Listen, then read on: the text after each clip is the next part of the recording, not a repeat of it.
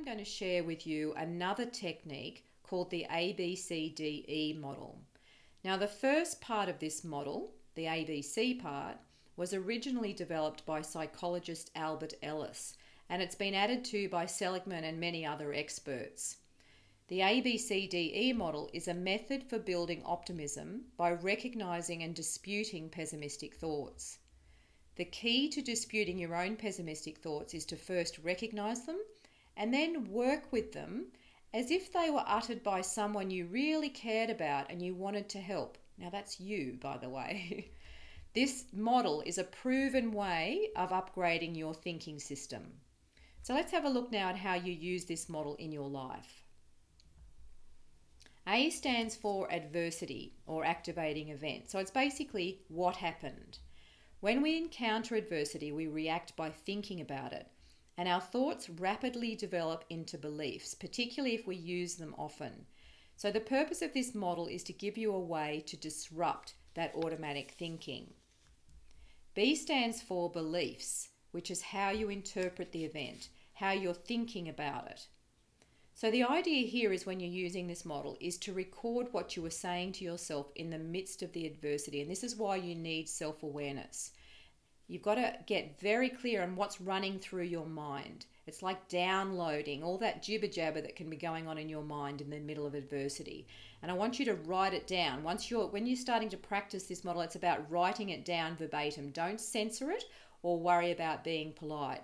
So this is really about you getting a very clear sense of capturing that thinking, because thinking is happening fast and a lot of it's unconscious, and you want to make it more conscious. You actually want to find out what you're actually thinking and how you're interpreting or explaining the event. You want to find out what stories you're telling yourself, and you want to find out what sort of language you're using as well. Now, we've discussed that certain kinds of thinking habits trigger responses such as helplessness.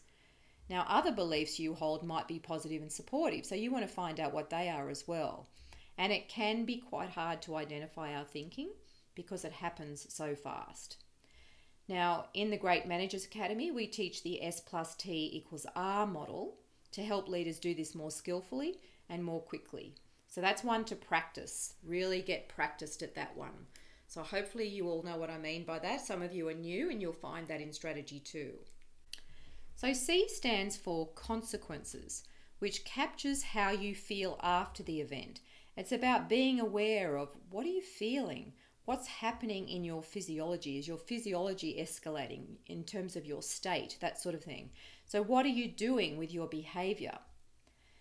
Now, this part of the model can be an alternative starting point if you get derailed by feelings or emotions and you're not sure where they came from. But the idea of this part is you start by asking yourself, what am I feeling? And being able to identify and label your feelings is an important aspect of emotional intelligence. Now, many people find this hard initially, but it improves considerably with practice. It's just like any other skill. The more you practice it, the better you get at it. But most people have not learnt about emotions as a skill through their life. They've just picked up bits and pieces along the way. And we talk about this a lot in the Great Managers Academy and how important this skill is. So it's another skill that we teach, and it's another skill that we want you to practice really regularly so that you can develop this skill to a level of mastery. The next part of the model is where you activate free will or choice, and you start to look for distortions or pessimistic patterns in your thinking and dispute them. This is where the change in your thinking begins. So D stands for disputation. So there are 4 elements of effective disputation. First, you look for evidence. So this is about countering your pessimistic beliefs. So you might hear yourself say something pessimistic and you counter it by saying, based on what? What facts do I have to support this belief? And then you can look for alternative explanations, because almost nothing that happens to you in life has just one cause. Most events have a range of possible causes.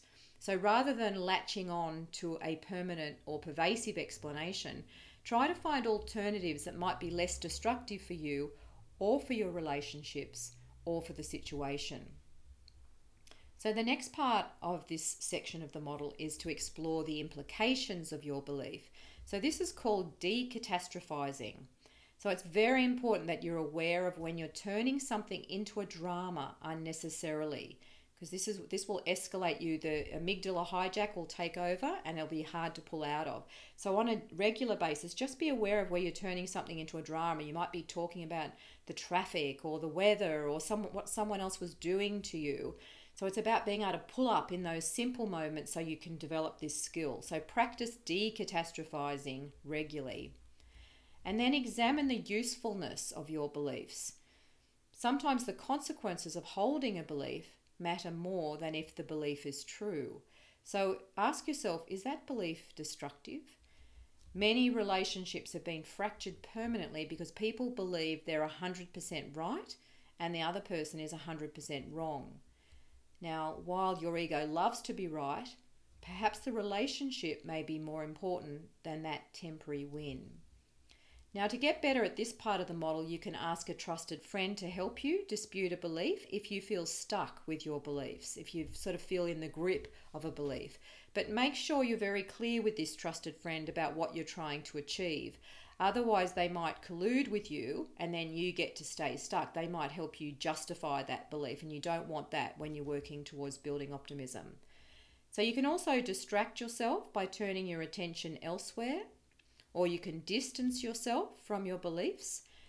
But to change thinking patterns long term, it's better to capture them and find a lasting remedy. It's better to replace non-supportive thoughts with something that helps you get an emotionally intelligent outcome. So the E stands for energization or execution. Now this is what you do or choose to think instead, and how you feel as a result of making these choices. So the idea is, at this point, it's to reflect on the positive impact on yourself and others as a result of your more positive response.